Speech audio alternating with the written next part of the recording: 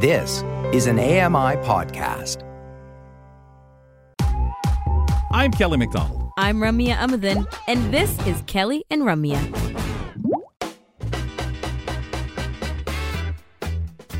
Well, it's that time, ladies and gentlemen. Kelly McDonald, hour of the program. Thank you for being with us. And it is that time as we begin the second hour to remind you of something that if you have not did it, you've got to. I'm sorry. It is that time to dream big in our contest. The countdown is on to enter the contest. The contest closes February 8th. So enter now for a chance to win a Tempur-Pro Adapt mattress.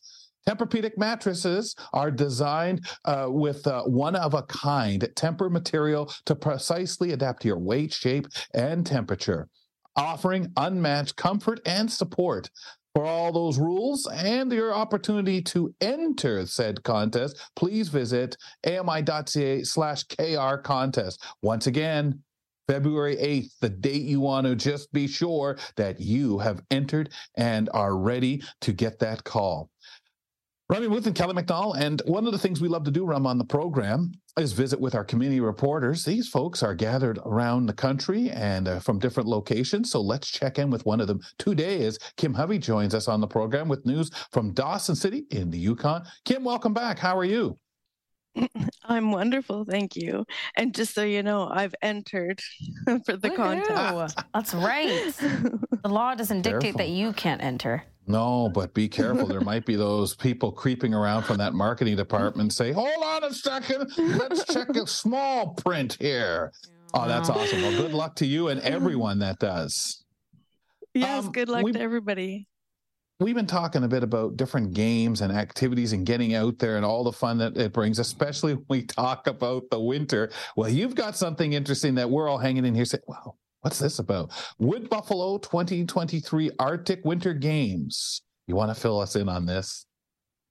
Yes, this is quite a really fun and a lot of participants locally, athletes join in the Arctic Winter Games, and is just a really great chance for people to get together and learn. And so just to give you an overview, the competition is for Northern and Arctic athletes. It provides an opportunity to strengthen the sport development in the participants' jurisdictions to promote the benefit of the sport and partnership and culture and values. So they have social exchanges and learning about the culture, and it's sharing cultural values is really a big thing that they do there as well. It sounds like as well, I mean, I'm with the fact that people kind of work in their own communities and participate that way. Again, it cuts down on these big traveling things. It has more local events that a feel to it, I'm sure, where the athletes that are competing or performing in these know each other. And I think that's wonderful. Has that always been? Because it sounds so post-pandemic, but we're also looking at places with a decent distance apart and traveling during the winter being an issue. Is that how come these games have this particular kind of structure? Absolutely. So they're every 2 years, and they've started, I think, in the 70s. And Wow. it was really to share culture and for the Northern people to get together and share and be together. Yes. I think it's great. Well, especially when we all look at wherever we're doing something, having that support system, the people that kind of, hey, work together, train together. And I think that that's such a positive thing because, when you brought it up or when I, first, I guess, read it and said, oh, interesting. I think first thing you snap to thinking is, oh, wow, they're going to be out there doing stuff in the cold and the snow. And it's not all about that. I'm assuming most of the games are the stuff that people are participating in are really a lot of the kind of events and things that we'd have anywhere. And that is very true. And just so you know, there's approximately 2,100 athletes and coaches and officials. So it's a good size event. There's 8 contingents. So Yukon, Northwest Territories, Nunavut in Quebec, Alberta, Nunavut, Alaska, Greenland, and then they call it Sapmi, which is Norway, Sweden, and Finland. They come in as one. And there's approximately 20 winter sports that are what they compete with. Yeah, like you said, the size of it is actually really incredible. Shall we keep going? You have first of all, we'll put this information up on our blog, ami.ca/KellyCo. And the second topic you have for us is the Yukon Quest, 1,600 kilometers of international sled dog race. Yes, and so this originated back in 1984. There was a couple of blokes sitting talking about how to best do this. And so what they've come up with is they call the name Highway of the North, which is the Yukon River and the winter land routes that were traveled by the prospectors, adventurers, mail and supply carriers as well, traveling to the gold fields and the Alaska interior. That was part of the corridor. And this is all without the benefit of snowmobiles, airplanes, or roads. They did this. So it's quite a rerouting to continue with the sled dogs. Yeah, no kidding. Now, was it the same distance, Kim? Do you know? Well, so this year they are doing 3 sections of a race.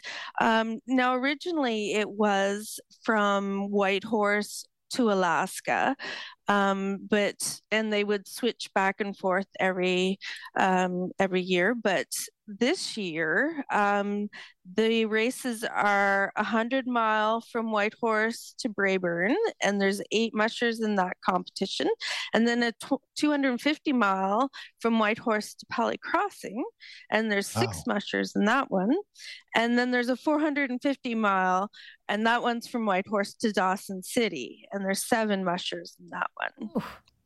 It's incredible. Those are long distances. Yeah. And dog sledding, like it's really an interesting thing to try. Kim, have you been ever on a dog sled?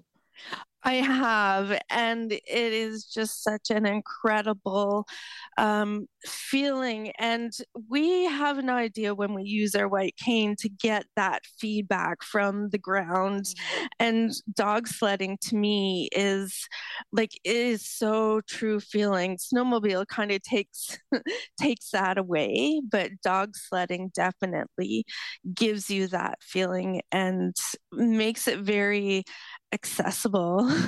Yeah. So it's a wonderful sport for that as well. How long was your ride? And you've got lots of little eyes.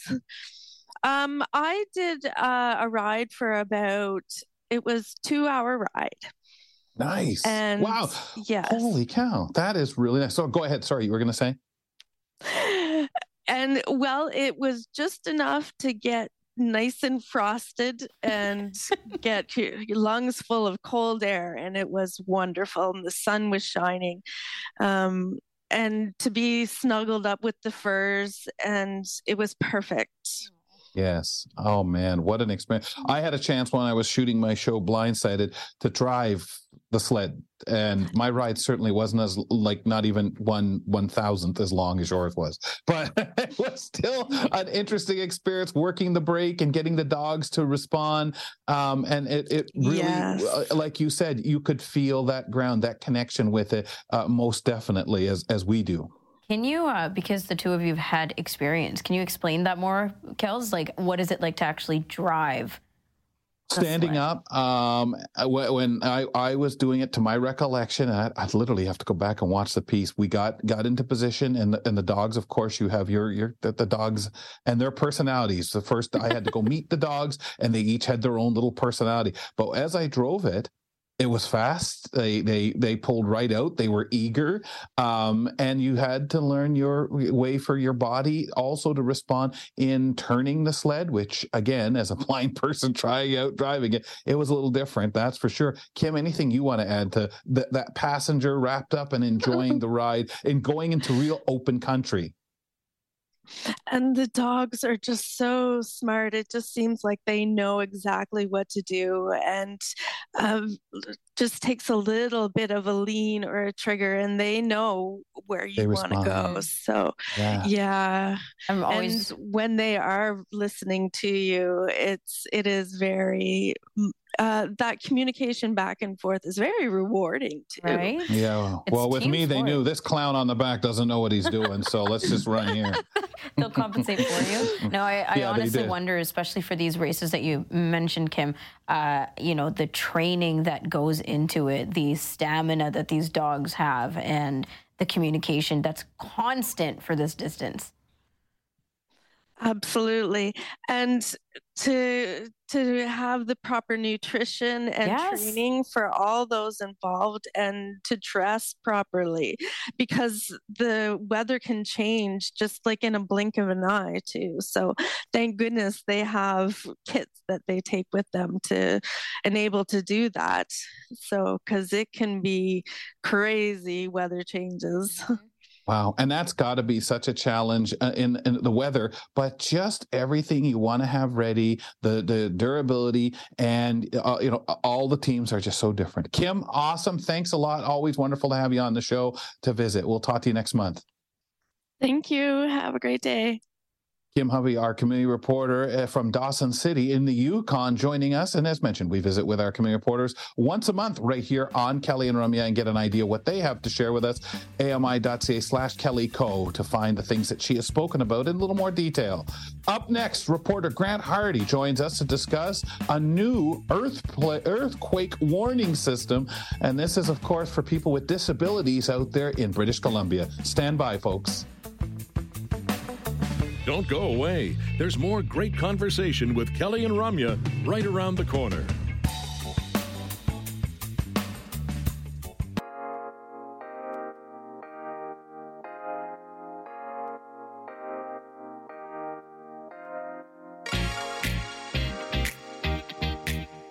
Ramya Muthan, Kelly McDonald, hosts of the show, and I've been accused of being greedy before because, quite frankly, I want you to never miss an episode of the program. Even particularly the live show. We're on at 2 p.m. Eastern, and everything like that is always good. We're settled in, ready to go. Why can't you be here? But if not, of course, you can listen to one of the repeats and check that out as well. 10 p.m. Eastern time for the repeat on AMI Audio and AMI TV. Look, whatever you can join us for any part of the program, folks, is good with us. We also have Ramya joining us today. Grant Hardy, reporter out there in Vancouver. There are a whole bunch of different times. That's why I said Eastern, Grant, so we wouldn't leave anyone off. You've got some good times to catch the show out there live and in repeat. Welcome back to the show, sir. How are you? Hey, folks. Thanks for having me on. I'm doing pretty well. Hope you guys are having a happy Monday today. Yeah, so far, right? Yeah, so far, so good, actually. Lots to check in on after the weekend, right? Grant, there's one thing that you want to discuss today, which is the new earthquake warning system in British Columbia. And this is, I'm not sure if this is particularly meant for people with disabilities, but you wanted to bring that angle in as well. Yeah, so I guess basically I wanted to talk about emergency prep because of a couple things. One thing that's happened in my building, which we'll get into a little later. But yeah, starting with the earthquake warning system. So this is not specifically intended for people with disabilities, although of course it will assist us greatly. But the dirty little secret of living in BC, which I think outside of Toronto, the Lower Mainland is definitely one of the epicenters of Canada where people sort of want to go. There's a lot of opportunity here. But the one interesting thing is that we live in a very active, well, not actually active, but we live in a seismic zone where there's a high potential for earthquakes. And my understanding is as much history as we have suggests that we have a big earthquake approximately once every 300 years. And our last earthquake happens to have been in the year 1700.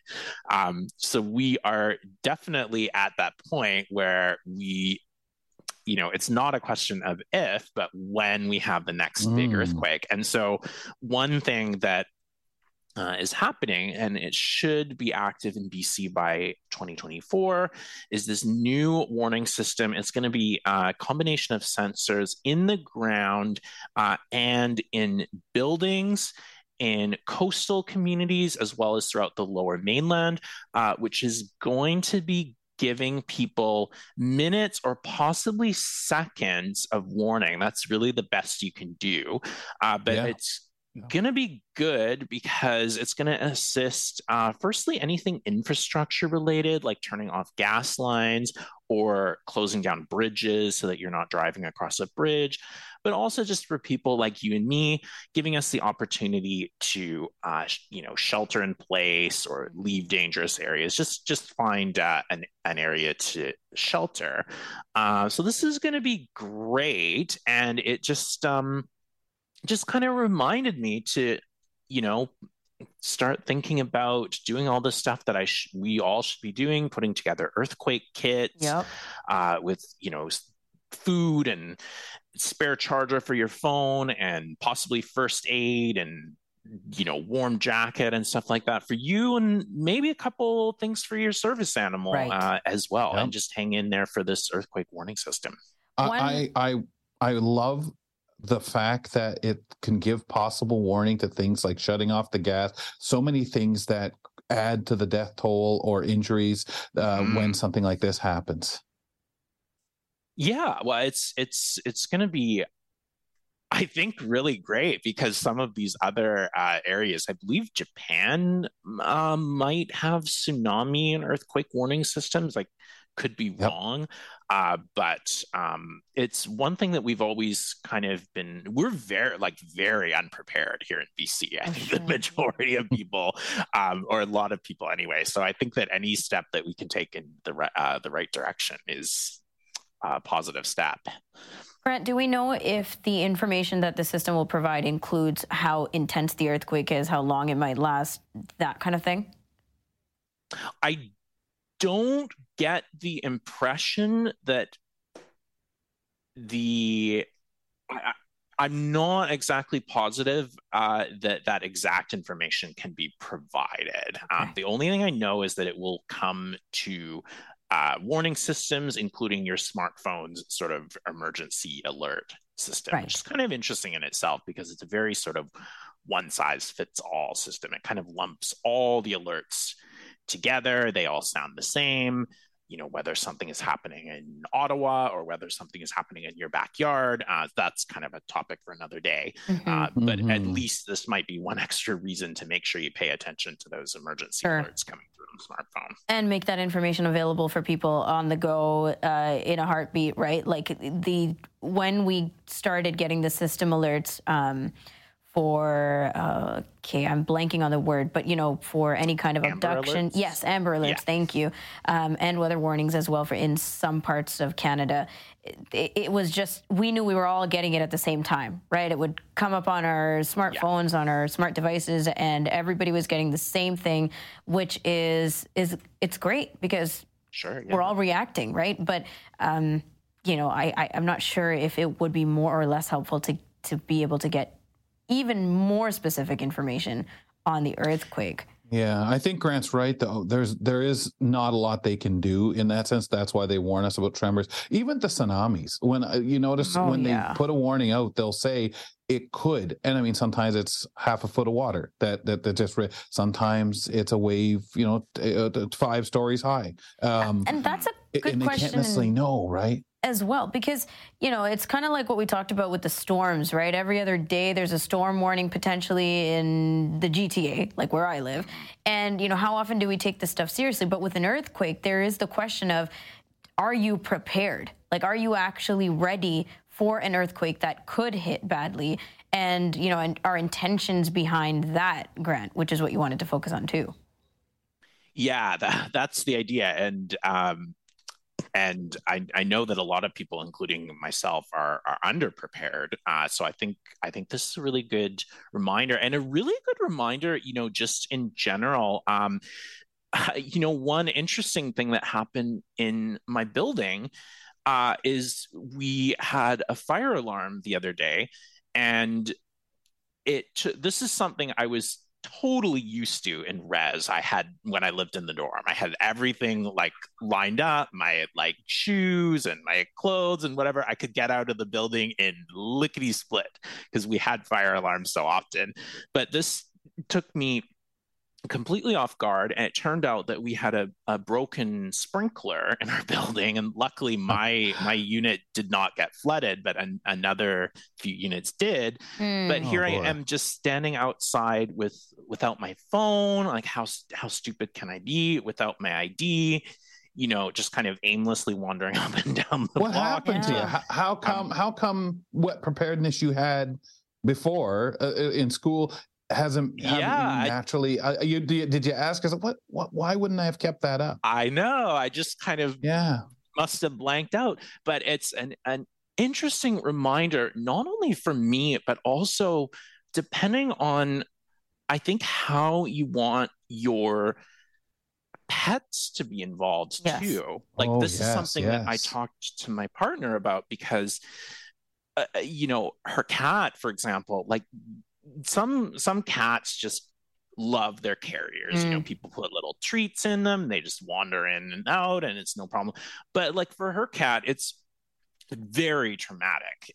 It's a matter of an evil place to go. And so I've been looking at different tips, like, if you're in a pinch, you could carry your cat in a pillowcase. Apparently they're not happy about it, but it can help you get out if there's an emergency. But it really made me think that, I think it'd be good to go back to what we used to do in school and do some drills. Play a little alarm if you have to. Grab, your cat, or you get your animals in order if you have time. I mean, if it's a real fire. What's interesting is you see so many tweets now and social media posts from fire departments reminding us all the time of these. I can't tell you how many I've seen in the last year pertaining to your pets, pertaining to this, pertaining to those cords that we go out and buy cheaply that have started fires out there in BC, that they had so many, it sparked. And I think some people are picking up on, make sure you have those routes for if there's a fire. But I think, Grant, one of the great things also about having your place ready is when we talk for you guys out there and an earthquake potential, it isn't necessarily, will the buildings, fall apart. We're not thinking of necessarily the calamity, the catastrophe of destruction, killing so many people, as much as what happens afterward when all services are down. That's it. That is, I think, what they're trying to tell us. When nobody can help you, what about your medications if you need to take pills or a shot every day? Yep. Because you're supposed to be able to survive, I believe, if I'm not mistaken, for 72 hours before the infrastructure starts coming back.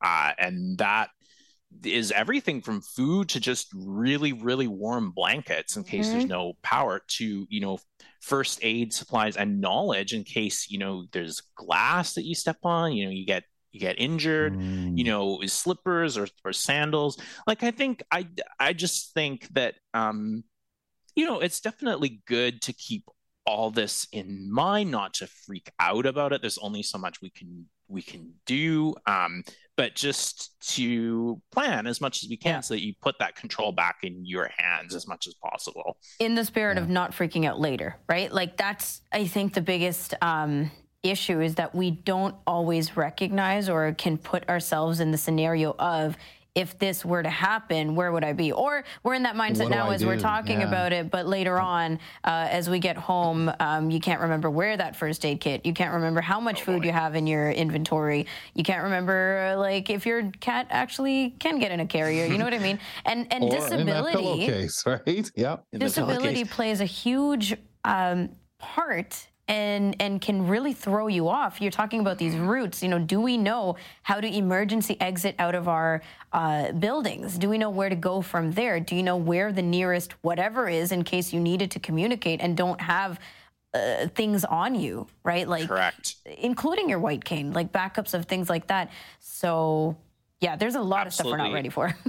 And if I could throw in one quick other thing, because I know we're getting low on time, you know, places like hotels that we go to, I find a lot of people will go like, okay, this is your room, this is, you know, the elevator, and we just kind of accept that. But honestly, planning for sort of where is the fire escape, that's right, hotel, because emergencies definitely can happen in those places. And schools, workplaces, where do I go? I mean, workplaces are pushed to make sure that, you know, but Grant, you know, make sure you can retrace your steps. You know, I've been in enough hotels to know that if something happened, do I know where to go? Oh, I know how to get to the elevator. Yeah, that's probably not where you need to go in this situation. Exactly.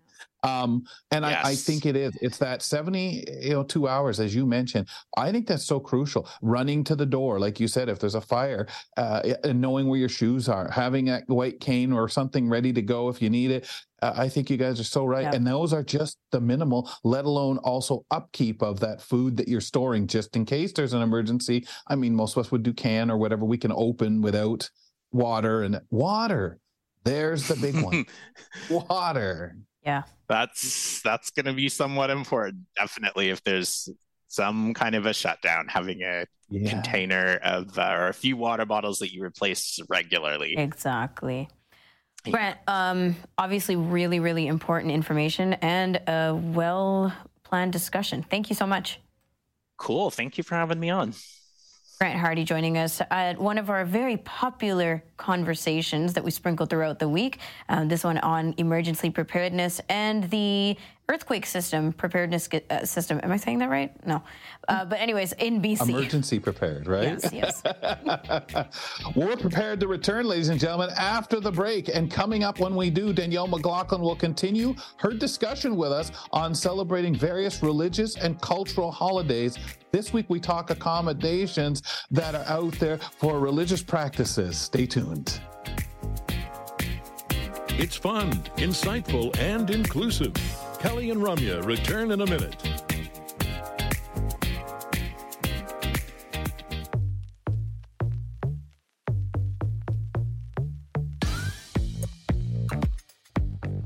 Ramya and Kelly hanging out with you. Appreciate your time, folks. She is at the studio in Toronto at Main Campus. I am here in London, Ontario, liking our little visit with you. And Grant Hardy was just with us. So I mentioned the water thing. And, it's the one thing that we really need to think about in circumstances of some kind of emergency and having emergency preparedness. And I don't know how much goes by people when it comes to water, especially if you don't like water. You forget it as that absolute what the body needs, whether you like it or not. Yeah, when I was preparing to go camping, all of these things were very top of mind the first time I went camping, right? Oh, yeah. Not just water, but knowing that you can have treated water. Yeah, exactly. Right. And all these other things like first aid kit, not just for me, but for my dog. And do we have, extra socks, extra blankets, something to keep us alive if needed? And yet, everyday life, we don't think about that.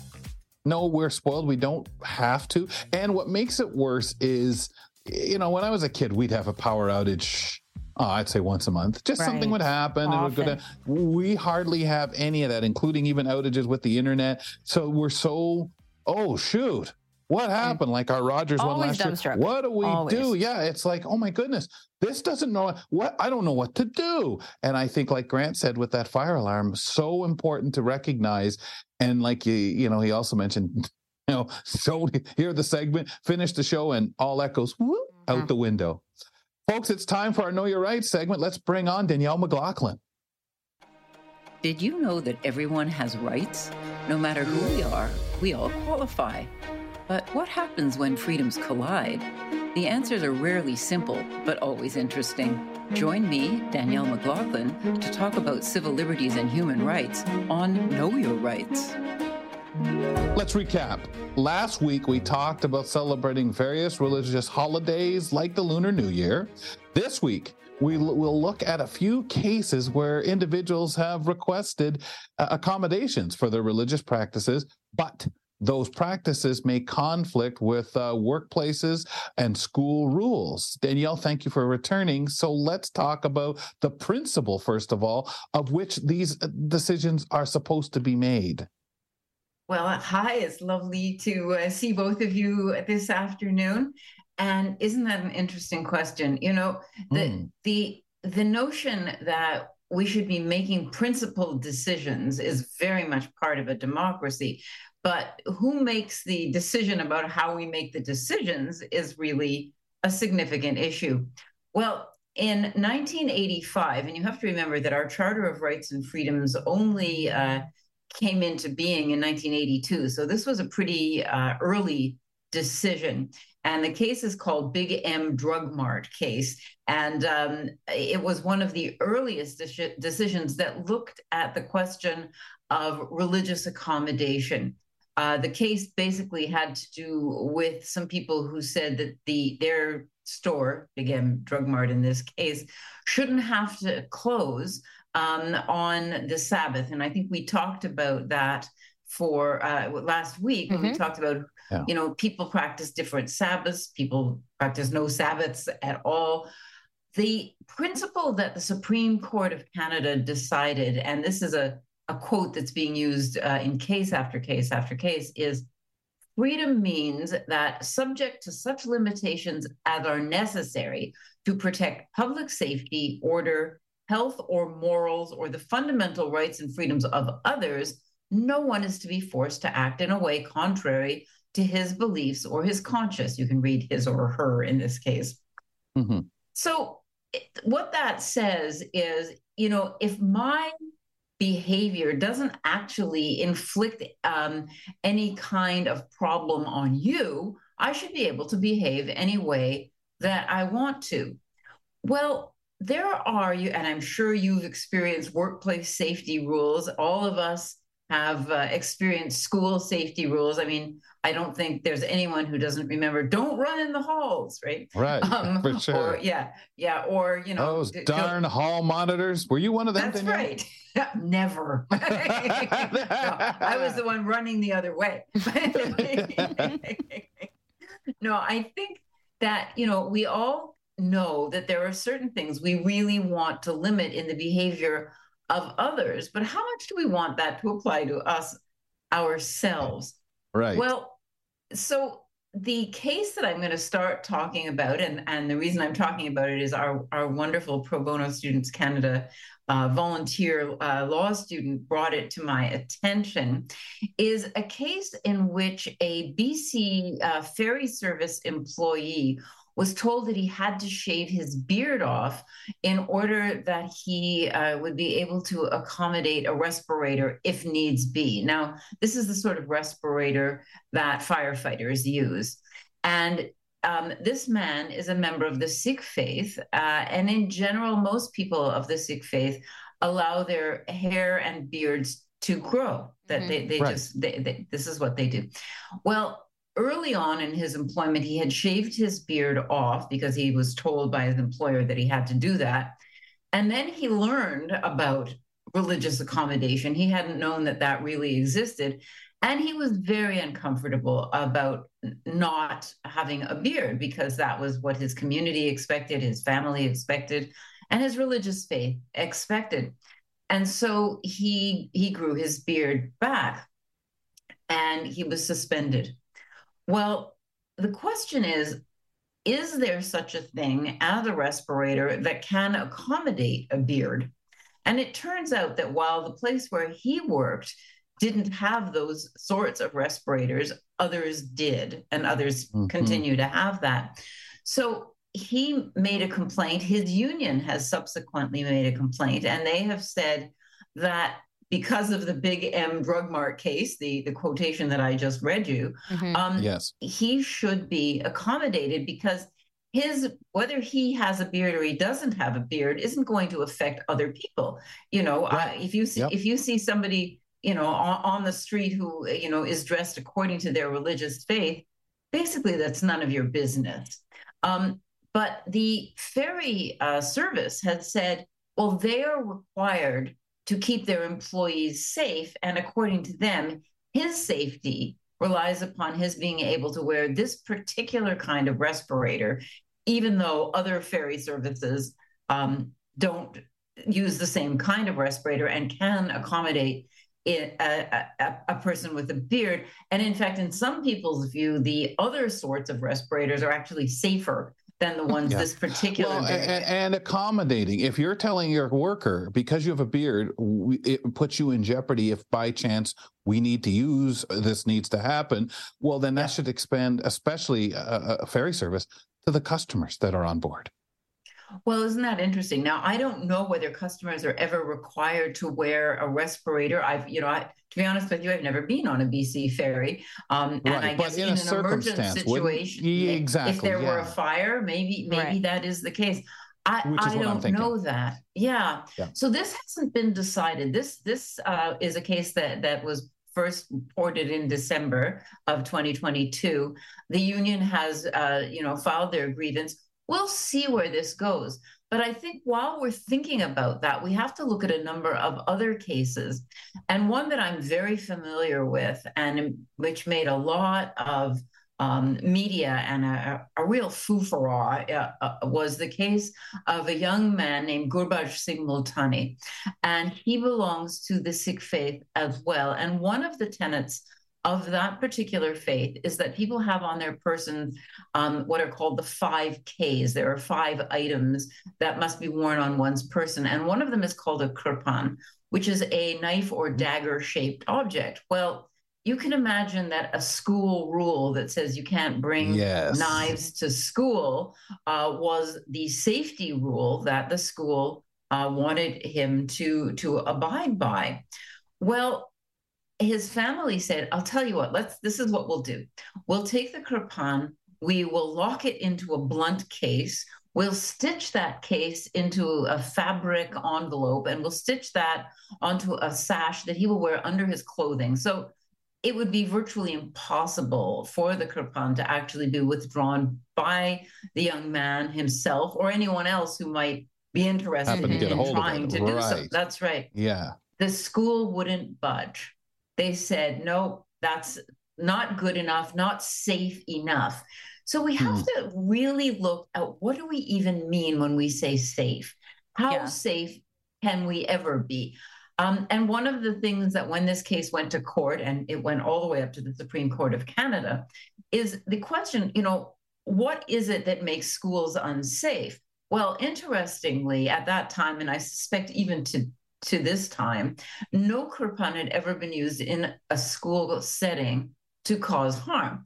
However, baseball bats, staplers, books, scarves, lots of other things had caused injuries. And nobody was saying, we have to say no books are allowed to even clonk somebody on the head. Or you can't have water, someone might slip. Right? Or what about pencils? There are lots and lots of things that can make people unsafe. So how safe can we ever make any situation? And this was a question that the Supreme Court had to decide. They decided on behalf of this young man. He was 12 when this case started. And any guess as to how old he was by the time the case finished? 16. He actually had graduated from high school. But he had to go to a private school that would accept him as is. They would accept him with his kirpan because the private school had no concern about his kirpan and never thought that there was a safety issue. So you can see that, if you want to fight for religious freedom, you better be in there for the long haul. Well, Danielle, the question that I always ask is, So we can look at this, and school can look at it and say, yeah, I understand. Okay, what you're talking about would keep it from being able to be accessed. We understand that. It's always the concern, well, if you can do it, what can Kelly do then? And what's he going to bring into the school and say, well, I should be allowed, even if you can say, well, no, if you lock it all up in the hall and you don't go in 20 feet near it. Okay, right. Kelly, but exactly. It always seems to come down to what will someone else be clever enough to think they can get away with that could pose the hazard. And will they? So, if we have a belief that there is such a thing as a bona fide religious obligation, that there are things that people's religious faiths require of them, then we will probably be more likely to accommodate those people who have some way of demonstrating that this is, in fact, a truly held belief. And that's pretty much what the test is. Is it a truly held belief? Now, if I don't happen to practice that faith, if I decide that I want to carry a kirpan because I like the idea of it, perhaps if I'm willing to do what he was willing to do and lock it into a blunt sheath and stitch it into an envelope of fabric and all the rest of it, maybe I could be allowed to do it too. I'd be pretty silly to do it, but since when haven't people been silly, right? I mean, that's exactly. There's a lot of silly out there. But it's interesting. I was looking actually at today's New York Times, and there is a case that is going to go to the United States Supreme Court. Now, up until quite recently, the United States had a different way of deciding cases having to do with religious accommodation, and their view of accommodation altogether, and this would include, I think, disability accommodation, is it's called de minimis, which means like only a little bit. So if you say to, for example, a workplace, if you were to say to the BC Ferry Service, look, it's not going to cost you much to bring in another sort of respirator. Right. You can do that. Then the U.S. Supreme Court would probably say, well, okay, you're going to have to do that in order to accommodate the complainant.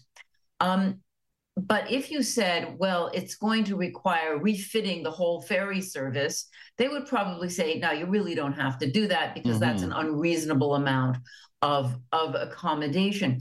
We don't make our decisions in Canada quite that way. But should we? What's happening? Well, there you go. So, because Danielle, in both of these examples that you spoke in detail about, yes. It seems that the individual is not only asking for an accommodation, but in one of the cases, like with the kirpan, is able to give you a reasonable suggestion to offer, say, this is what we'll do in order to accommodate my religious beliefs. And I thought, like, throughout this entire conversation, I was making parallels in my head about disability and, how often are we taken out of programs, taken off of services, taken away from school courses because we weren't able to be accommodated. And it's very similar in intention, like we are giving you suggestions. We have creative ways to think about. We're not asking you to overhaul an entire system of rules. It's simply the equitable approach. And I'm sure you remember the case of the young lawyer in Ontario who was told he couldn't live in a certain accommodation because he would be unsafe. Right. And he was blind. Yep. And therefore, because he was blind, not only would he be safe, but arguably make the rest of the people there unsafe. And he was willing to make all sorts of accommodations. The landlord wasn't. So what do we even mean when we say safe? We're going back to that same question. And it's very concerning. There is a case called Monette. Now, Mr. Monette in this case was incarcerated. He had been convicted of an offense and he was incarcerated. And during the period of his incarceration, he had converted to Islam. And one of the requirements for his religious beliefs was that he have a prayer rug so that he could pray regularly each day. He was told that a prayer rug was unsafe. Now, trust me, I do not understand that, how a small piece of what amounts to a small piece of carpeting, how that could be unsafe. They offered him a towel, and he said that wasn't a prayer rug, and that did not actually satisfy his religious requirement. So, one of the questions that rose in my mind is also, were they trying to embarrass him? By saying, here, use this old towel, that kind of thing, And we've seen that where people have asked for accommodation and been refused, they've also been told, well, you can do this other sort of job, which, is, all right, you can have the same pay, but, we're going to put you in the back of the room and nobody's going to be, you're not going to have anything to do with anyone. This is really punishment in my view for seeking accommodation. So, how do we balance these things in Canada? How is this case going to be balanced in the United States of a man who is seeking accommodation for a religion that requires him to take Saturdays off? Danielle, we have to put a halt there and think more on it because we're out of time. Thank you kindly. We could do a 3-hour course on this. But anyway, thank you. Talk to you next week. We will do that, Danielle McLaughlin, as we go cover off our rights. We'll return to Kelly and Rumya to wrap up the program after this.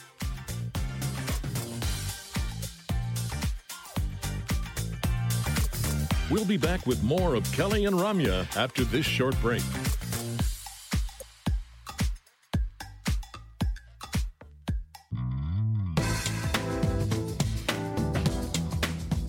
We wrap up the program, Rumya and myself, by covering off maybe a segment or two to remind you folks, but go back, check out the podcast and subscribe if you haven't done that. Maybe give us a rating and review. Rumya, I'm going to let you tee us up with the segment you'd love people to most go check from today's show. We had a lot of tips with Michael Babcock on our Tech Talk, and it ranged anywhere from how to download some of these new apps available on the Blind Shell Classic 2 phone. We also talked about the Mac and JAWS and iPhone, specifically copying the last heard phrase that your screen reader gave you and the importance and, need for that. And then we got into some AirPod talk as well that Kelly's going to experiment with his new AirPods. You betcha. Parasport talk is what kind of pulled me in today a little bit with sports. Your talk right off the beginning of the show that you tried out curling. I know myself when I went to curling, it was because I thought it's cool to be on a team. And I remembered as Brock was speaking through his segment about his experience being at the Parasport Games. And we know Brock as a former Paralympian, obviously being part of an Olympic team. But it's that team sport, going out there, whether you're doing your blind soccer, Rumya, curling, or when I've been on in school, wrestling team, and just so many different team events. It's nice to do your tandem biking. It's wonderful to swim, and you'd be on a swim team as well. But when you're doing more of that, have to be on a team, goalball, whatever it might be. That's what it reminded me of. That's what it was so wonderful to hear that discussion, because it's something like Parasport, both be taken into account. Paralympics, the ambitions of people to get there, and people just wanting to be active and have an event like that makes you feel so darn good to be a part of. So really interesting conversation with Brock Richardson. Check that out via the Kelly and Rumya podcast, please. Paul Daniel joins us now to tee us up about the folks over at Now at Dave Brown, their show on AMI TV tomorrow at 9 a.m. Sir, good day. Welcome back. Hey, Kelly. On tomorrow's show, we'll speak with Jamie Bowman, who has written a book titled Bike Riding in Kabul, about her adventures as an international legal consultant modernizing laws in countries such as Ukraine, Afghanistan, and Rwanda. Environmental contributor Lawrence Gunther discusses why old growth trees in BC are still being chopped down for logging, even though a 2020 law was introduced that was supposed to prevent that action. And we'll have our Tuesday News quiz with Alex Smythe and guest contestants Greg David from our Marcon department and Alicia Hartley from our HR department. So we'll all have to be on our best behavior, I guess. HR's watching, Paul. Indeed. Well, you're going to get an automatic win? They know who I am. So what was that, Rum? I'm asking if Alicia's going to get an automatic win. That's we have some integrity here at the news quiz, okay? Okay. You're so you know for sure she's not watching right now. Okay, go ahead, Paul. Keep talking your way into the hole. The files I mean, so deep and heavy. It'll take more than one news quiz. That's right. No one will answer them right. 8-Ball, he goes the opposite way. And now, of course, off air, ladies and gentlemen, you do know that there's always the hand that comes out, and Paul says, "Well, I can be bribed." Thanks, pal. Take care. I think that's just our show, Kels. Yeah, well, that's true. The money goes flying back and forth when we used to have those terrible, terrible quizzes. Don't you miss those? I really miss them. I think we'll sneak one in this quarter. You spent a lot of money winning. I mean, getting ahead and making it close at least. We'll catch you tomorrow on the show because you and I reassemble with everybody at 2 p.m. Eastern. And on the show tomorrow, we're going to be talking about proximity and transparency when it comes to being a food trend in 2023. We'll get into that with Julia Karanchis, Ramya. Danielle Johnkind, our veterinarian, is talking about breaking the news for pets and clients that they have cancer, but also some new research about cancer research from the Ontario Vet College. Yeah, a bit of a heavy conversation there, but it's going to be wonderful to get into that with her. And always fantastic as she's been going through an incredible series really with us on the program. That's 2 p.m. Eastern time, ladies and gentlemen. Hopefully you can hang out with us for a little bit of your Tuesday. Take care of yourself. Have a wonderful night. We're waving at you.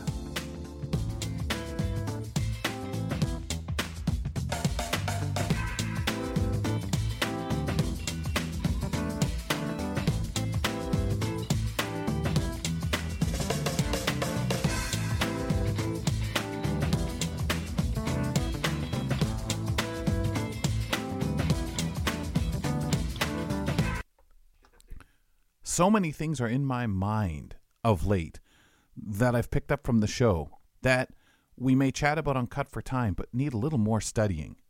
Because I know with Ryan Hui a week and a half ago, we were talking about narrators being replaced by AI. And one of the things that dawned on me is if, and this is the story I heard forever, if we had that ability to create a screen reader that was like human voice, people would be so interested and it would be used for so many things and it would be wonderful. Of course, creating something like that, only governments have the money to do. And then to make it available to people, at the time when I was a kid and I kept asking that question, how come we can't? Well, because it would cost too much. You know, many of us knew how much screen reader programs such as JAWS cost to have on. And all of us would say, at least a little to be desired and warmth, friendliness, and reading it. And then there's free ones that are out there, so you obviously can only have so much expectations out of that kind of stuff. We've been pleased with what VoiceOver and some of the others have done with the voices. However, though, again, you're paying a company a lot of money who has resources to have people study and create said voices and put that quality into it that we're talking about. But to keep the budget in line and keep the cost down for the average person wanting a screen reader program anywhere in the world, such as JAWS, I'm sure the people who create would like to say, well, we'd love to do this. We'd love to do that, enhance it this way. But all that requires study and the people to create it and to make it happen. And the money and resources just aren't there. So now that you've got these companies thinking of using AI, you just wonder, could a voice be created? Will it be created? Because these companies have more resources and a lot more people interested. I think the fact that most of you who read an audiobook, and if you're not familiar with, having to listen to books on tape like I have or through discs or mediums where it's audio and it's newer to you, if you heard an AI voice, you're going to be happy and say, wow, that's awesome. I can sit back here. You may have trouble understanding it, but it is something that the majority of people out there are just getting to know. And I guess if they're going to slip something like this in, you're going to get a lot of people who are okay with it because, hey, man, at least I get something reading the story to me, who don't have that, oh, man, that's nothing like the human voice experience. So interesting to see where that goes. And we got that from our chat with Ryan Hui a week and a half ago. Join me every couple weeks for the Outdoors with Lawrence Gunther podcast, where we learn about outdoor tech and tips. Plus, we look at news affecting the environment. AMI's Outdoors with Lawrence Gunther is available from your favorite podcast provider.